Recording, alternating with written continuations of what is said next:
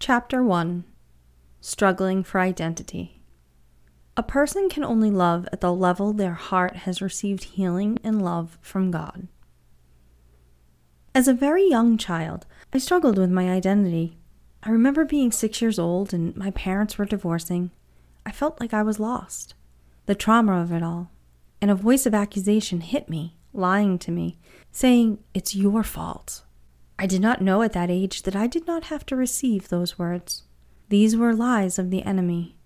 But I remember crying, day after day, wondering where my daddy was and why he couldn't be with me. Fear attacked me when my father first left. After this, he was in an accident at work. He cut his hand and was unable to work due to his injury.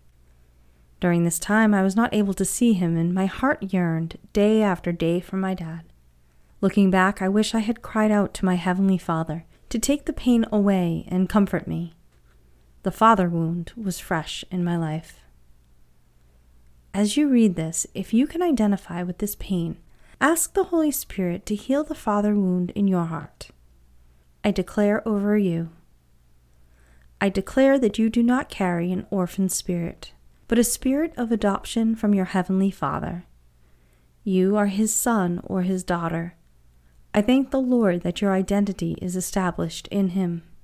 We lived next door to my grandmother, so I would run over to her house for homemade gravy and all the comforts that a grandmother can offer. Visiting with her was the best way for me to escape what was going on with my emotions. It was my safe haven. The Lord was drawing me in, and He was using my grandmother to do it.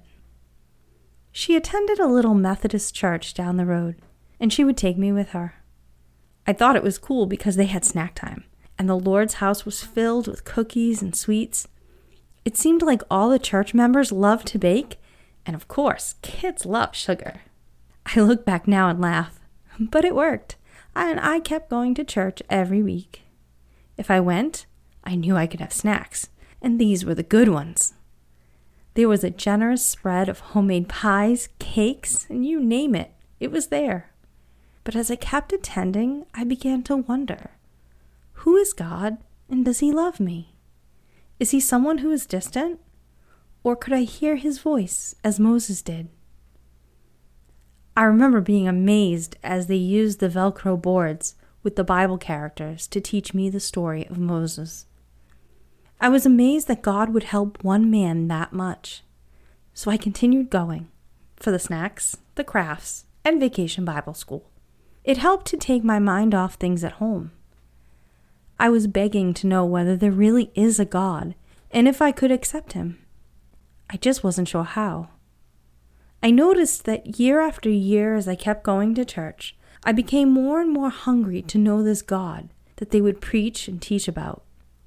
Could I find this God? Would He love me? These were all questions I would ask myself in my heart day after day. Next came a chapter of my life that I was not prepared for. My mom got remarried, and my dad did as well. Both happened at about the same time. Soon afterwards, it was announced that I would have a new sibling on each side. Well, as a child with a childish nature and not God's nature, I was mad. How could God let this happen? I had just started seeing my dad again, and now there was going to be a new baby? What in the world? Due to my own wounds, I was not happy but rather jealous. Little did I know, in my own home, we would experience abuse as well. At first, I was controlled in very small ways, such as being put down for everything I did. My mom also began to experience emotional abuse. There was a lot of anger and rage in the house, and I didn't know how to defend my mother. Fear started to develop. It's funny how fear gets a grip on your soul slowly, and it can go unnoticed. There were violent outbursts towards my mom, and I would cry in my bedroom, not knowing how to handle this. My young, wounded heart could not take anything else. I remember attending a support group for children of divorced parents, but no one talked about abuse. Therefore, I didn't understand what was going on. Was this abuse? Was this normal in a family? I had no idea. I was hit with confusion because of what was going on. I felt like my whole life had flipped upside down. At the same time, I was wondering if there is a God and how I could find him. At this point, I was also dealing with shame because I couldn't understand why this was happening to me. Was there something wrong with me? Feelings of rejection set in without me realizing it. It was very subtle and deceiving. My plan was to stay at my grandmother's house as much as I could so I could feel safe. I didn't know what else to do or whom to tell. I did not realize that trauma had set in, and probably post-traumatic stress disorder, PTSD, as well. Then, one night, things escalated. Really late that night, I was trying to go to bed. I had been isolated in my room and was only allowed to come out to eat. My stepdad would make me stay in the room, and I was not allowed to spend much time with my mom or little brother. Even though I lived in the same house with them, I was so lonely because I could only come out when he allowed me to. I could read or watch TV, but that's all there was to do in my room. Back in those days, we did not have video games or iPads, and kids didn't have cell phones. I think this was when depression set in. I questioned where God was while this was happening to my family. Did he love me or even care about what was happening under our roof? Finally, it spilled out at school. I got a D on my report card and was terrified to go home. I told the school principal that I was afraid to go home because my stepdad might beat me. Then something happened that was really confusing. While I was being held at the school, when they were contacting my mom, my stepdad sent flowers to me at the school, denying everything. I was in shock. I was mad. I didn't want the stupid flowers. I wanted him to stop abusing me and my family. I wanted to not have fear in my home environment and not have someone control every single part of my day. Things eased up at the house for a while, but not for long. I was hoping that the attention from school would change things and that we would have a normal family again. But it didn't stop. Soon after, my stepdad went back to treating everyone in my family the same way. I was becoming more and more afraid and could not sleep at night. I didn't know the spirit of fear was becoming a stronghold in my life at that time. Have you been through something traumatic? Do you often feel fearful? Say this prayer with me. Lord, I renounce the spirit of fear and I declare your love is made perfect in me, and that's my portion. Thank you that your angels are protecting me. I realize now that this spirit of fear was trying to shut down a gift the Lord had given me, called seeing in the spirit. But that's a subject for another book. I wish I could say it got better from that point on. It did not.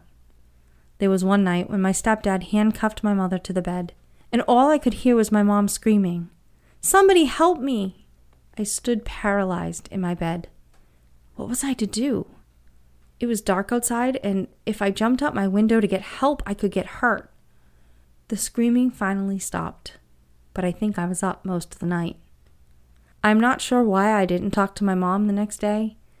I think denial is sometimes easier. I also did not know what to say. At the age of 7 years old, I didn't realize how bizarre and abnormal this behavior really was. I longed for my real dad. Every now and then I would get to see him, but he drank a lot and was very poor. He was trying to make a living, and it was a long drive for him to come get me. I remember bawling one time because he was 1 minute late to pick me up, and then my stepdad would not let me go with my dad. A spirit of control was operating with full force, and I know now that when control operates, it releases witchcraft. We are not designed to control other human beings. I hadn't been able to see my birth dad for months, and my stepdad made him leave. This is not meant to be a scenario to bash my dad. My dad had his own set of wounds that were very great, and at my immature age, I had no idea what he had been through. A person can only love at the level their heart has received healing and love from God. My dad had been abused and traumatized on many levels, but I would not find out about this until I was much older. Some of my fondest memories were when I got to go visit my dad and we spent time together. He would make it special. He would wake up and make hoe cake. Does anyone remember that? Basically, it was a poor man's bread recipe. All the ingredients were thrown together in a long pan that looked like cornbread. He would make me sausages and gravy, and I loved it. Just the fact that he did that for me made me feel so special. One year, I remember he used all his extra money and went out to buy me a Nintendo game, some fancy pens, some paper, and a duck pencil sharpener. I was in heaven. That pencil sharpener was so unique. To this day, that gift still touches my heart because he used every dime he had to get it for me. We would play that Nintendo until we beat Mario 3, one of my best memories. Spending a day with my dad playing that video game was a special treat because it was something we could do together and with a common goal. But then reality would hit and I would have to go home and face my normal life. I was not able to see my dad very often. Sometimes it was only once every 6 months. Much to my surprise, I quickly got over being jealous when I found out my baby brother was to be born. I was so excited and naively thought this would change the dynamics of my family. Surely my stepdad would be gentle and respectful to a baby. It was something positive to focus on. I'm sorry to say that things went downhill fast. My little brother was born and he was perfect. I remember staring at him while he was sleeping and thinking how amazing he was. But then the abuse started on the baby, and I did not know how to handle this situation either. He would cry, and my stepdad would cover his face with a pillow as he screamed. I had no awareness of what to do, thinking, my God, I hope he doesn't kill him. He would shake my brother when he screamed, saying, "Do you want him? Do you want him?" I thought he was going to throw the baby at me. Many years down the road, God had to heal me of false guilt. I took it as my responsibility to protect my brother, and in my mind, I had failed to do so. It was many years later, in my adult life, that God had to reach down and pull all the infection out of my soul. He helped me to realize that it was not my job to protect my brother. I was just a kid. I did not realize that the enemy was coming hard and fast at my family. But what Satan uses for evil, God turns around and uses for good. And we know that all things work together for good for those who love God, who are called according to his purpose. Romans 8, chapter 28, NET. You see, there is an assignment of evil spirits on trauma, because the enemy is terrified of who you are and of your assignment on the earth from God. Therefore, he tries to take you out by keeping you from developing into the son or daughter of the living God that you really are. Be bold. I declare you will recover everything. All this evil that was done to me had the opposite effect on me. Satan thought he would make me quit, but instead, it gave me grit. The hardships created a deep hunger in me and thirst to know the living God of the universe. It made me cry out for God all the more. I started asking more and more questions, trying to figure out the character and nature of God.